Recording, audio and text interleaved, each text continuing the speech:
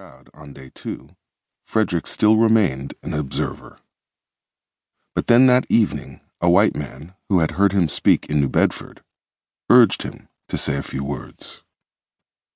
As Frederick faced the overwhelmingly white crowd of 500, his tongue was tied. There were shackles on his mind. I felt myself a slave. In a speech lost to history, he ultimately stopped stammering, trembling, found his voice, his way, his roar. With his entrancing baritone voice, he soared. When Frederick finished, William Lloyd Garrison sprang to his feet and led the crowd in an impromptu call and response. Garrison, have we been listening to a thing, a piece of property, or to a man? The crowd. A man! A man!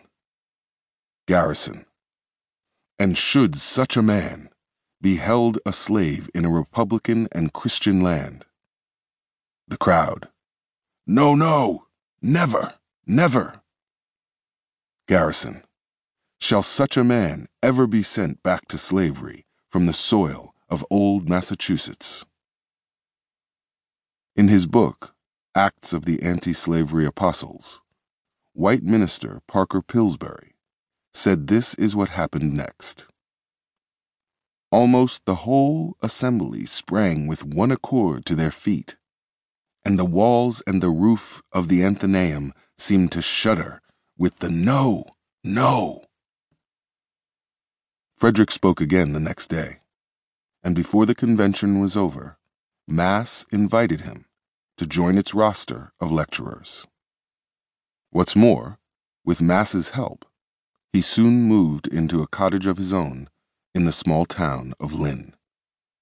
This future shoe capital of the world was about 10 miles north of downtown Boston, where the Liberator and Mass were headquartered at 25 Cornhill Street.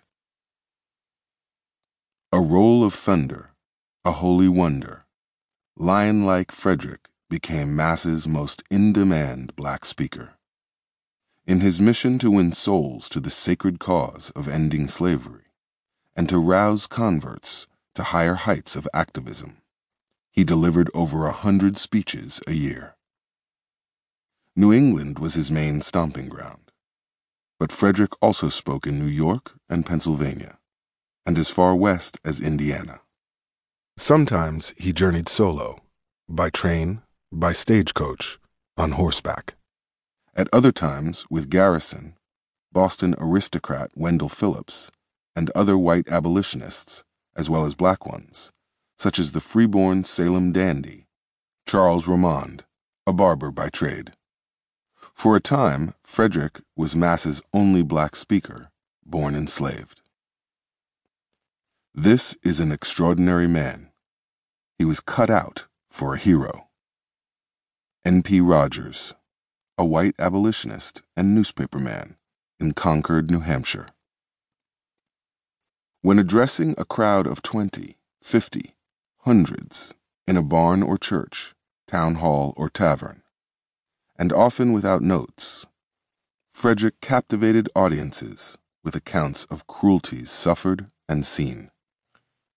He tore to shreds Southern propaganda that enslaved people were content and well cared for. He stressed that slavery degraded both the enslaved and the enslaver. He denounced churches that failed to support the sacred cause and damned those with slaveholders in their pulpits and pews. The idea of a Christian slaveholder was ludicrous, argued Frederick, who was by no means irreligious.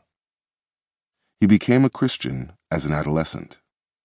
As a man, a lay preacher at New Bedford's African Methodist Episcopal AME Zion Church. And this preacher man spoke just as eloquently, just as forcefully, on the undue burdens borne by free blacks in the North as he did on slavery. By and large, blacks in the North were limited to the lowest-paying jobs. The right to serve on a jury, the right to sue over being wronged. Generally, none of that was allowed.